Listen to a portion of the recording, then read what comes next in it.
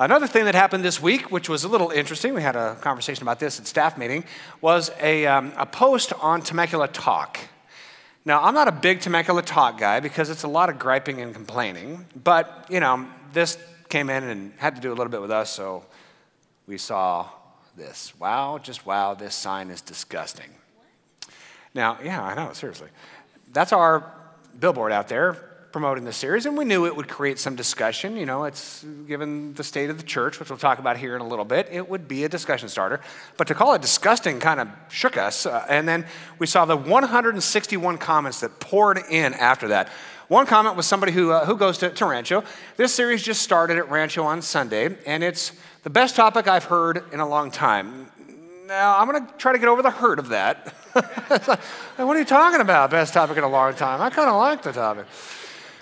And she went on to say, I loved almost every series. All right, I'll get over the hurt. Thanks for creating so much attention. Hopefully the publicity brings some people in to check it out. So in all seriousness, people are coming and they are experiencing something entirely unexpected, and it's great. Another comment said this: God isn't disappointed in us even when you turn your cheek to him. And I thought, okay, this is somebody who gets it, right? God is a heavenly Father who loves us unconditionally. He's not pouty and frumpy and insecure. And, if we're bad, he pours down wrath. And if we're good, he's like, okay, well, now you've appeased me, so here's some goodies. I mean, it's just crazy how we think of God. And that has an impact on our daily life. This person gets it. There's another post. I don't have it up here because it was taken down within a half an hour and we didn't screenshot the whole thing. But another post was from a person who was getting a tattoo next door. And he makes a comment that I was getting a tattoo and I looked out the window and saw this billboard and was reminded that God loves me. And I thought that's very cool. I was sitting next to him just getting some finished work on my tramp stamp, but had a good talk about that. Another post came in social media. I have never felt more accepted and at home. Rancho has changed the dynamic of our entire household. Thank you. I thought, that is really cool. This is what's unexpected, where you can come to church and have a sense of home, and it's kind of this embrace, right? Just as you are, right where you are, with all of the struggles and all the questions and all the doubts, and we're just a family of faith getting together, enjoying God's love for us through Jesus Christ and enjoying loving each other in the world. It's really that simple. But in the church, there is a disconnect at best. You can call it a faction at worst, but there is a disconnect about who God is and his relationship with us. Some in the Christian community believe that God's priority is obedience from us. There's a good chunk, it's an ever-dwindling chunk of Christians who believe that God's priority is getting obedience from us, but they're still out there, and it's a very serious group of folks. God's priority is to get obedience from us. There's others, and we would consider ourselves among this group, is that God's priority is to give love to us. There's a big difference, a huge difference, in fact. It's almost like parenting. There are parents who likely grew up in very strict and rigid environments whose parenting style is prioritizing obedience. We want a well-ordered household, and here are the rules, and here are the punishments, and here are the expectations. You meet those expectations, we'll be good. You don't meet those expectations, you'll be punished, and there'll be some distance between us. There's a lot of people who grow up in that kind of a household. But then there are other parents who just want to love their kids. And yes, there's coaching, and yes, there's maybe some discipline and punishment for sure, but it's in the context of love. We just want our kids to know how loved they are, to grow up knowing and feeling and experiencing unconditional love. Let me put it to you this way. Prioritizing obedience usually creates judgment and fear. But prioritizing love usually creates relationship and mutual honor. Doesn't this sound so cool? And doesn't this sound so awful? This is the normal environment for a lot of religious folks, but this is really what's emerging, not just here at Rancho, but nationwide and globally. There is a church that is beginning to emerge that understands that God's priority is to love us, not to extract obedience from us. He's a heavenly Father, just as Jesus Christ himself described. And that's what this Unexpected series is all about. A couple weeks ago, we talked about unexpected grace. And then last week, we talked about unexpected honesty. We can be honest with each other in a culture of grace. Because if we embrace God's grace, we know that we don't have to pretend with each other. We don't have to pretend things are going well and everything's fine and our family's perfect. And, let's sing some Christian hymns and it's all wonderful. We can be real, authentic, and honest because we are all relying on God's unexpected grace. Today we're going to talk about unexpected kindness. Unexpected kindness. Kindness flows from grace. God is kind to us, and we can be kind to one another in an unexpected way. So if you have your Bibles, you have your notes. Colossians 3 is going to be our passage. Colossians 3 is actually based on Colossians 2. Colossians 2 talks about the gospel. It's the good news. It's the foundation of our faith, that God made you alive with Christ. We are forgiven, and we are given eternal life purely by his grace, nothing we have done. God makes us alive in Christ. He forgave all of our sins, canceling the debt which stood against us and condemned us. He took it away, nailing it to the cross. The reason why the cross is central to Christianity is because it is a reminder of how much God loves us. He took our suffering, he took our shame, he took our failures upon himself, paid for it in full, rose again from the dead to give us the assurance that there is nothing that separates us from God's love. Nothing. Not even our own failures. This is the good news. This is God's unexpected grace. And based on God's unexpected grace, there's a whole new life that emerges.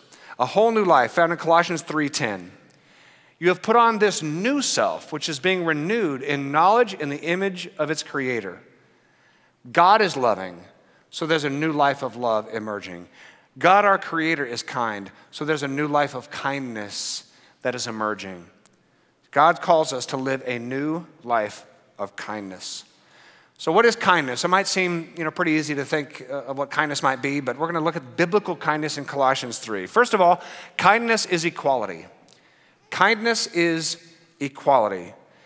It has to begin here. We have to treat everyone as equals. And this is, I know, very controversial. Even in our own country, we are debating and dividing over how we treat one another, particularly people who are different than us. But listen to what the Apostle Paul says in Colossians 3:11. He's defining kindness this way. Here in a Christian community with the mind of Christ, here with the worldview of Christ, there is no Gentile or Jew. Race, ethnicity doesn't matter in the kingdom of heaven. We're all equals. Circumcised or uncircumcised. I know that sounds weird for those of you not, really adept at biblical history, but people who are devoutly religious and people who are not so much the religious rule followers, that kind of take it like that. Barbarian and Scythian. Now, these are people who are known for being, uneducated, and people just look down on these kinds of people in the first century. Slave or free. This has to do with economy and class and power, right? Christ is all and is in all. He's calling us to be unified. He's calling us to treat each other as equals. And that's really the entire thrust of God's word, is towards the vision of all of humankind being equal, loving each other, and loving God. In fact, in Christ, we will all be equal and we will all be one. That's the entire narrative of the Bible. In fact, the last 2 chapters of the Bible give the image of what this looks like. And the image is this: God has one big house and everybody's in it. All tribes, all tongues, all nations. We're in it loving each other and loving God and being loved by God. That's the image, that's the vision of what God wants to do on this earth. It is astounding, the biblical image. It is so compelling. We will all be equal and we will all be one. Are we there yet in the world? Why are you quiet? No, we are not there. I know you're just shocked by the question. Well, of course not. We have a long way to go, a long way to go. There's been a lot of healing in this world, a lot of unification in this world, but there's a long way to go. We're definitely not there yet. And we're not there in the United States of America. I would love to be able to say, hey, United States of America is leading the charge in considering everybody equal, but that is anything but the case. You can argue there have been some steps back lately that have been pretty serious. And in fact, so serious that the government is shut down right now as a result of the disagreements on how we treat one another. We don't have a government today, and there's some applause last service. It's like, is that really a bad thing? But it is incredible. That is just an illustration of how the disagreements can grow and pull an entire country apart to the point where the government shuts down over disagreements about how we treat one another. This little meme came in. I love memes and Giphies and all of it. Have you tried turning the United States off and back on again? Little tech support for the United States. Well, that's off. Maybe Control-Alt-Delete, the USA, see what happens. We're a broken country, and we're divided. We're divided, and a lot of it has to do with how we treat people that are different than us. I'm going to walk you through 4 minutes that I think this crowd's going to really like. I want to introduce you to 2 people. On the left is Russell Moore.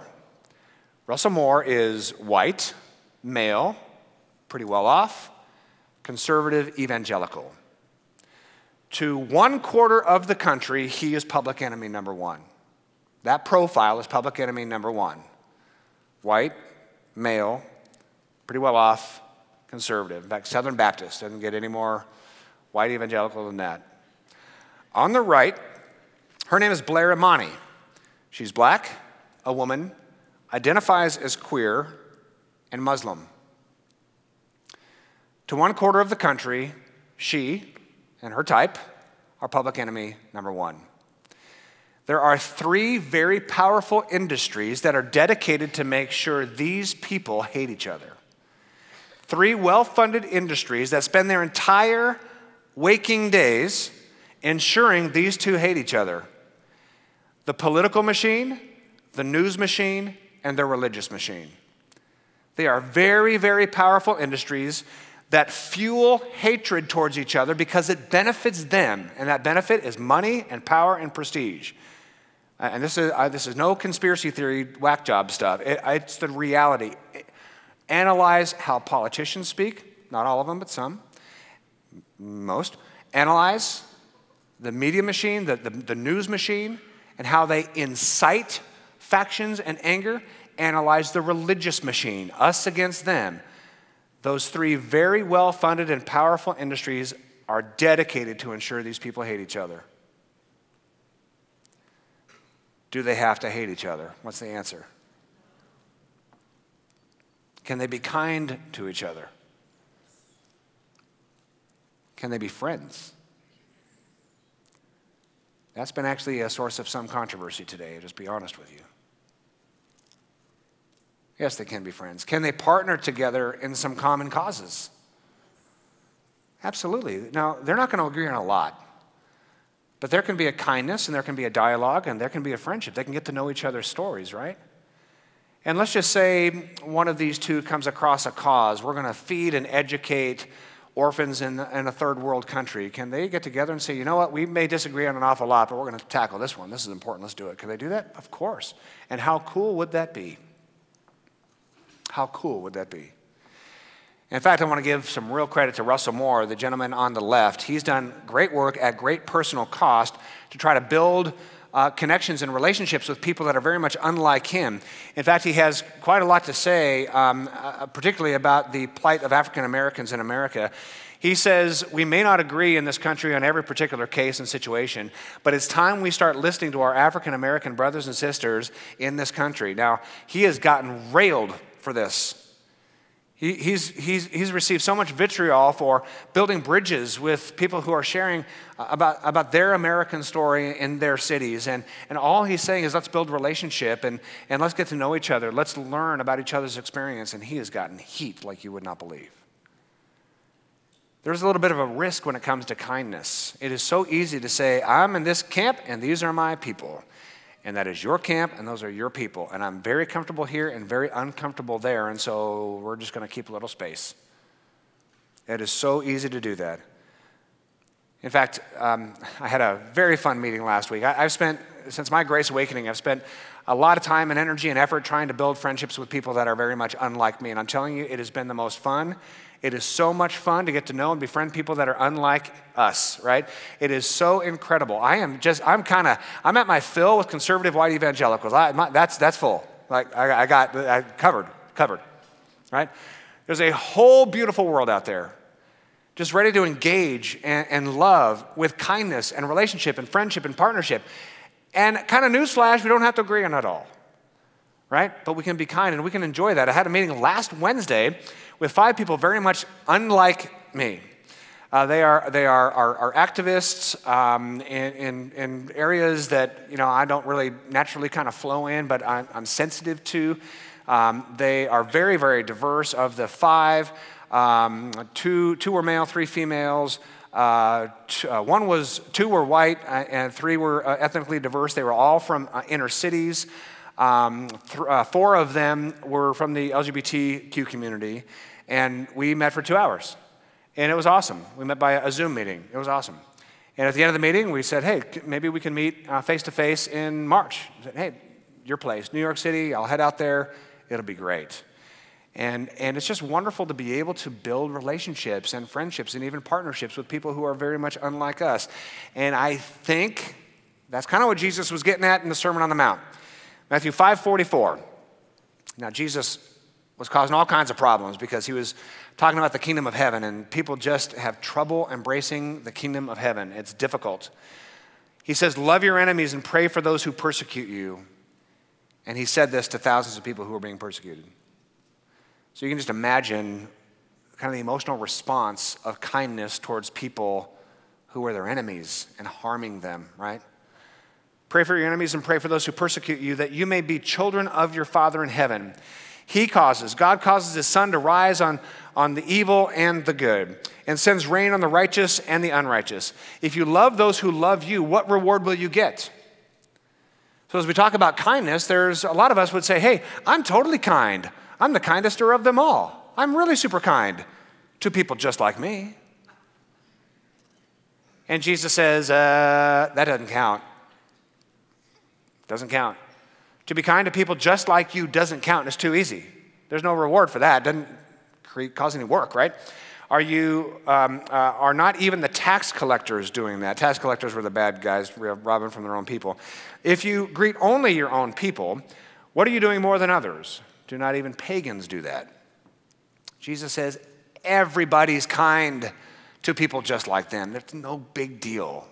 It's fine, but it's no big deal. The big deal is when we're kind to people that are very much unlike us. Kindness is equality, treating other people as equals. Kindness is also benignity. New word today. It was a new word for me a couple of days ago as I'm prepping.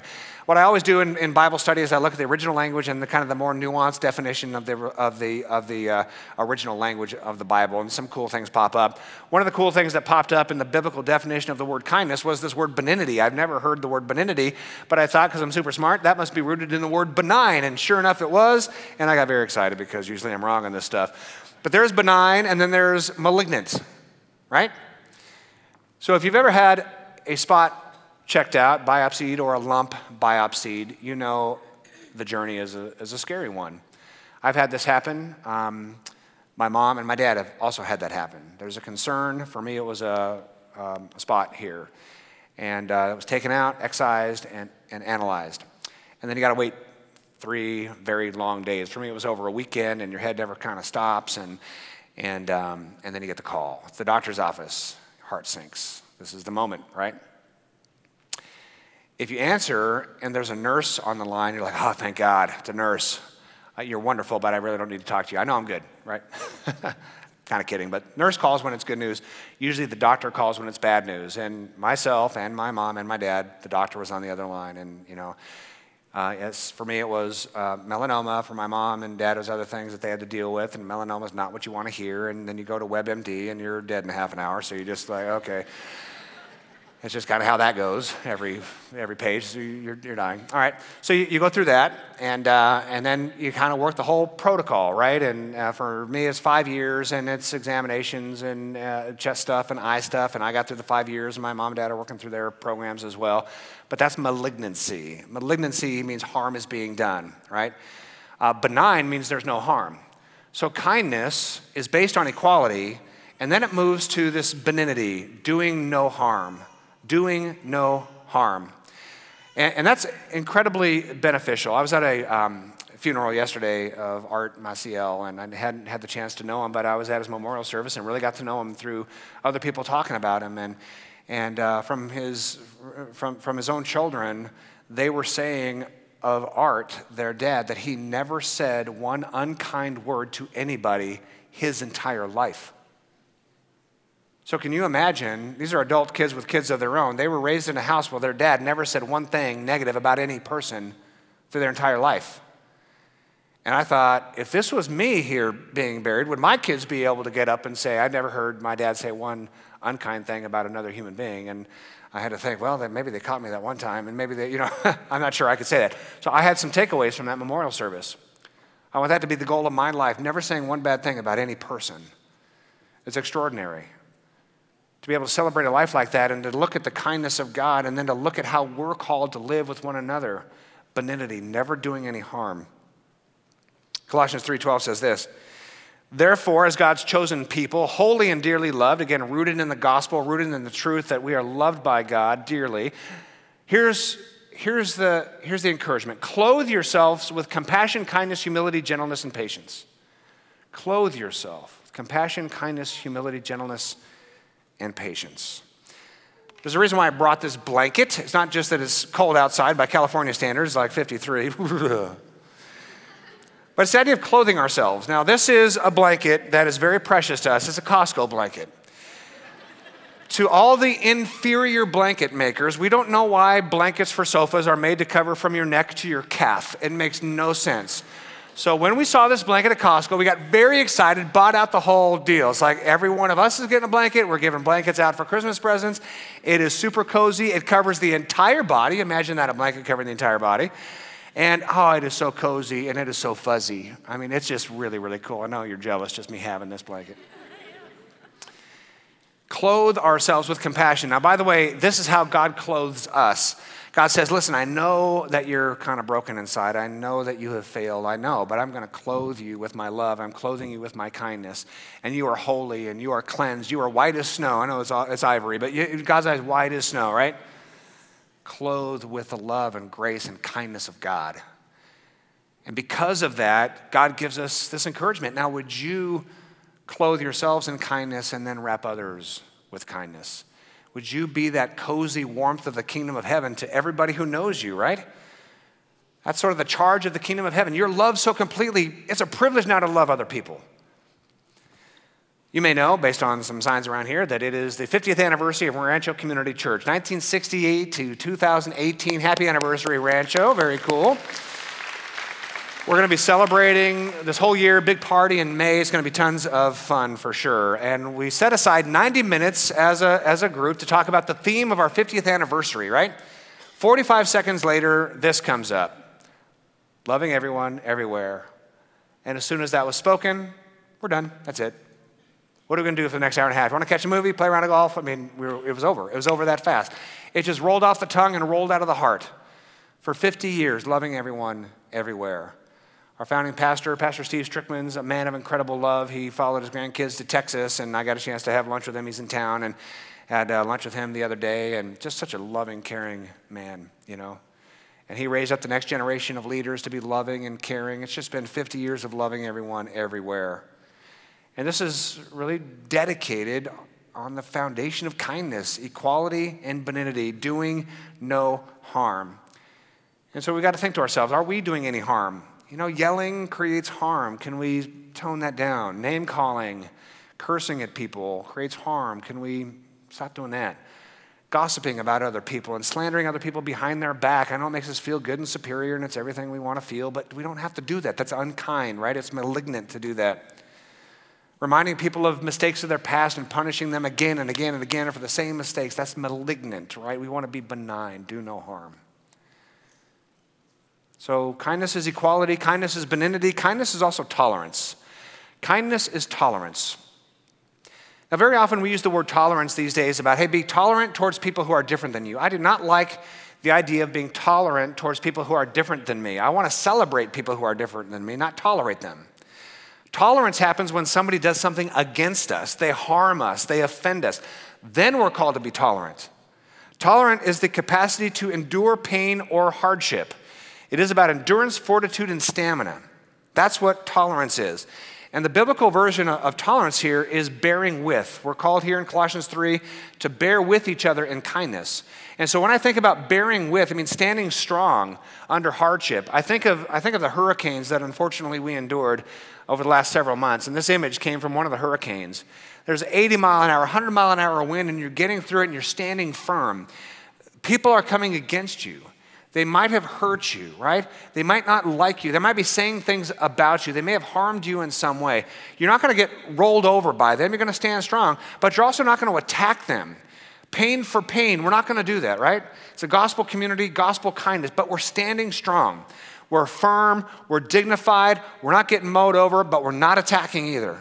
We're standing strong. That's what it means to bear with. Jesus says not only bear with, but actually forgive. Take that next step of forgiveness. Forgiveness means to treat people as though they never hurt you. Treat people as though they never hurt you. I want to be very clear. This is a very precise definition of forgiveness. Forgiveness is not forgetting what we endured. When people say forgive and forget, it's like, no, don't forget. You are harmed. We need to learn those lessons. We need to feel that. We need to create healthy boundaries, right? Don't forget, but treat them as though they never hurt you. Forgiveness doesn't mean pretending we're not deeply hurt. I mean, a lot of us just kind of as a coping mechanism, oh, it's fine, and just kind of suck it up. Well, it's not fine. If you were hurt, if you were offended, sometimes it's not fine. And be honest about that. Be authentic and real about that. Forgiveness doesn't mean pretending we're not hurt. Forgiveness doesn't mean that we allow ourselves to be hurt again. If I keep coming up to you and when I get to the 3 feet mark, you kick me in my shins, about the 22nd time I do that, I'm going to start realizing, maybe I should stand 4 feet away from you, right? We learn our lessons. With hurt, we can learn our lessons and create appropriate boundaries. I'm not getting within 3 feet of you. You're going to kick me in my shin again. But I'm going to stand 4 feet away from you and treat you like you never kicked me in my shin. That's forgiveness. Forgiveness doesn't mean we stay in dangerous relationships. We get out of those relationships, but then we treat people as though they never hurt us. We're smart, we're wise, we learn, we grow, we set healthy boundaries, but we forgive the way Christ forgave us. And forgiving the way Christ forgave us is, we're talking about 401 level, big time forgiveness, all right? We might not all be quite ready for this, but just walk through this and maybe at some point, you'll be able to grab this. To forgive as Christ forgave us means that we were forgiven in Christ before we even failed. We were forgiven of every failure before the failure. That's how we were forgiven in Christ. That's why I love 2 Timothy 1:9. Grace was given us in Christ Jesus before the beginning of time. When were we forgiven of our failures? Before the beginning of time. We were forgiven of our failures before we were even a thought in our parents' mind. We were forgiven of our failures before we were born and before we failed against God. We were already forgiven. That's how God forgives us in Jesus Christ. That's extraordinary. And that's why I haven't said this in 3 years, so might as well say it now. We never have to ask for forgiveness. We never have to ask for forgiveness. We already have it. We were forgiven of our failure before we failed. God doesn't have some timeline up there saying, oh, you sinned against me? Okay, well, now you're separate from me. God, I asked for forgiveness. Well, okay, I guess. Are you sincere? Oh, you're not sincere? Are you going to fail again? I'm struggling. And our view of God is so odd in the religious circles, right? God, his whole posture towards us is, you're my perfect son. You're my perfect daughter, just as you are. And yeah, you're going to grow a little, and yeah, there's going to be some backsteps. You're going to succeed. You're going to fail. I just love you. I have clothed you with kindness. You're my perfect son. You're my perfect daughter. Let's walk this life together, right? Enjoy my unconditional love for you. When we have to ask for forgiveness, holy cow. That is just such an odd view of God. I have failed. I'm separate from God until I kind of earn my way back by doing my part. Oh, boy. God forgave us of every single thing we would ever do. That's why we get a little weird on our timeline. How can Jesus, who died 2,000 years ago, forgive me of something I'm going to do this afternoon? How does that timeline work, It works in that God forgave us before the beginning of time, and when he sent his son Jesus in time and space, that was his mark to prove how serious he is about forgiving us. It's extraordinary to know that we're forgiven completely in advance of our failures. So here's this 401 level reality about how we can forgive.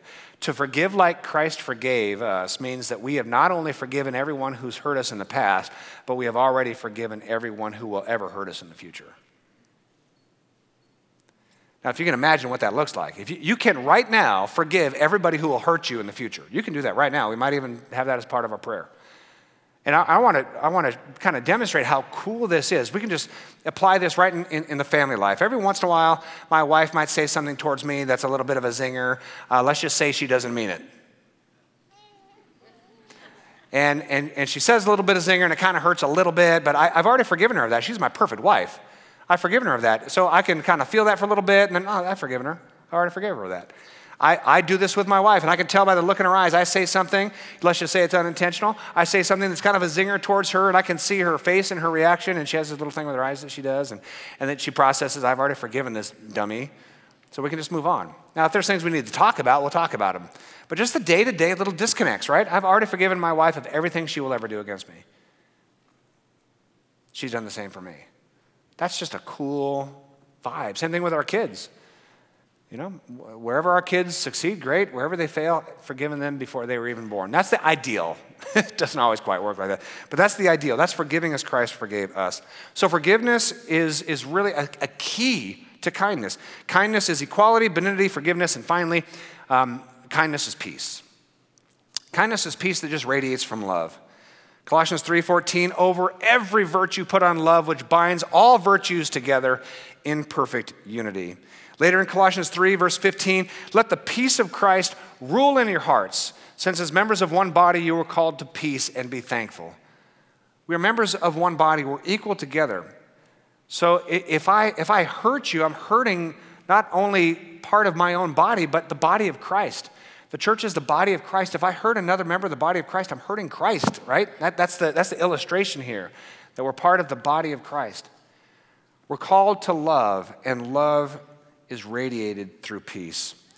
Kindness is equality, kindness is benignity, kindness is forgiveness, and kindness is peace. Now, to wrap this up, I know what we all might be thinking. It's a message on kindness, and I'm a pretty kind person. I've never met anybody who has said, you know, I'm a pretty mean, rotten scoundrel. I've never met that person. I have sat down with serial hardened criminals who say, I'm a good person, I'm a kind person. Which I agree, totally you are, because I don't want to get a beat down. Everybody thinks they're a kind person, right? So it's really not about calling out unkindness or meanness. It's really about together saying, how can we be more kind? How can we attain over time the kindness of Jesus Christ? So I'm going to give you just a couple things as we wrap. Be more kind at home. If you're a yeller, let's try to tone that down a little bit. Don't punish each other for it, you know. Hey, you just got that, or just let's keep trying to tone it down. If you name call, use curse words, accuse, or punish people of past mistakes in your home, those are kind of malignancies that we can turn to more benign things and replace that with the peace and kindness of God. At work, you can help other people succeed. Don't show up to work to just help yourself succeed and get ahead. Have your team succeed. Work for your team to succeed. Build relationships, not just coworkers, but relationships and friendships.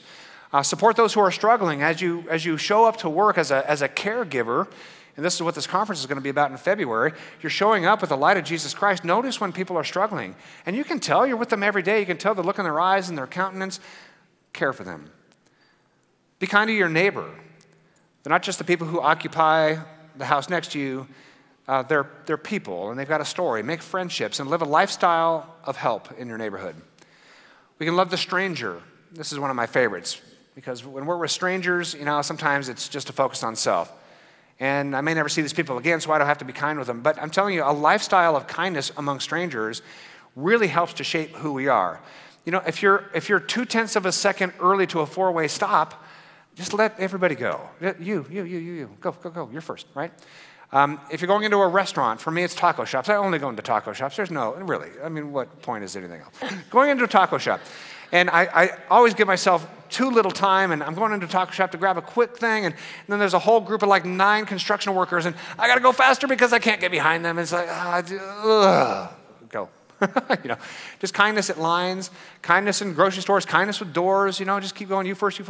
It's hard to do. When you're in the parking lot, you know, don't fight for the front, go to the back. You've heard me say this before. These are things that shape a character of kindness when it's out there in the public, when nobody really may notice, and it's just things that you do privately to just say, just to bless somebody's day. And as you do that, bless people's day in the little moments. You'll see the smiles that you're created when you have a you first, you know, kind of culture and character. And I'm still kind of growing in that area. Just kind of a personal challenge to, you know, be the kindest person in the neighborhood. And sometimes I succeed, sometimes I fail miserably, right? But just to have that vision, the kindest person at work, the kindest person in my neighborhood, the kindest person in my home, the kindest person in my church, the kindest person in public, and the kindest person to people in need. And we're gonna end on this, a specific challenge to help people in need, kindness for people in need. We do something unexpected every week during the Unexpected series, and this is totally just low-key. Do something if you can, don't do if you can't. But we've got the Community Mission of Hope. We started it in 2009 during the Great Recession. We have 100 dedicated, faithful volunteers, and they don't get any, credit. They work in the Community Mission of Hope facility we've got across town, and another one at the Housing Crisis Center, and they work behind the scenes with such heart. 100 people putting in about 1,000 hours a month. They distribute 50,000 meals a month. They counsel with about 50 people, 35 to 50 people at any given time who are just desperate. They're homeless or at risk of homelessness, and they are desperate, and they put the pieces together. They put the pieces together by partnering with resource centers, partnering with program housing, something like getting IDs, getting birth certificates, phones, car repairs, just putting pieces together so people's lives can be rebuilt. They keep families in their homes by giving them food, sometimes utilities, helping open a brand new home this last week for single women, training and mentoring volunteers, big events coming up next week for that, transitioning people into homes through Section 8 program housing or being reunited with family or addiction housing. These people are doing wonderful things. We have a very generous budget for CMOH, but they are so active that budget is getting stretched. Maybe as an act of kindness, you can text in a donation to CMOH. Every text in donation today goes right to CMOH to give them a little boost. That number is 951-339-3551. Again, totally no pressure. We're not taking up an offering. We're just giving an invitation. If you can't do it by text or you're a little uncomfortable with that, even though it's super secure, there's boxes in the back. You can always go on the website, and CMOH is in the drop-down, Community Mission of Hope. We can express kindness through generosity as well, through our smiles, through our care, through our forgiveness, through our love, and even through generosity. We can be that warm, cozy blanket in our home, in our workplace, in our neighborhood, to the stranger and to people in need. Let's pray. Our God and Father, we thank you for your kindness to us. You have wrapped us, clothed us in the warmth of your kindness, your forgiving grace. You forgave everything we will ever do before the foundation of the world.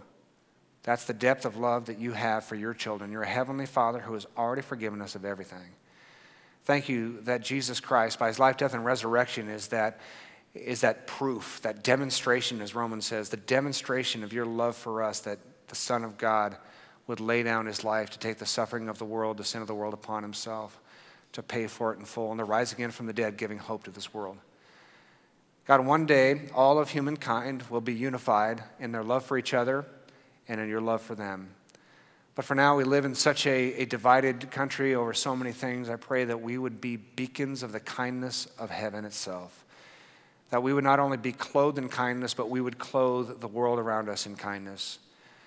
That we would love, that we would forgive, that we would bring peace. That every act of kindness that Jesus himself gave to us, we would have the privilege of giving to others. That people would know the unconditional love of Christ because they see that in us. In his name we pray, and everybody said, amen.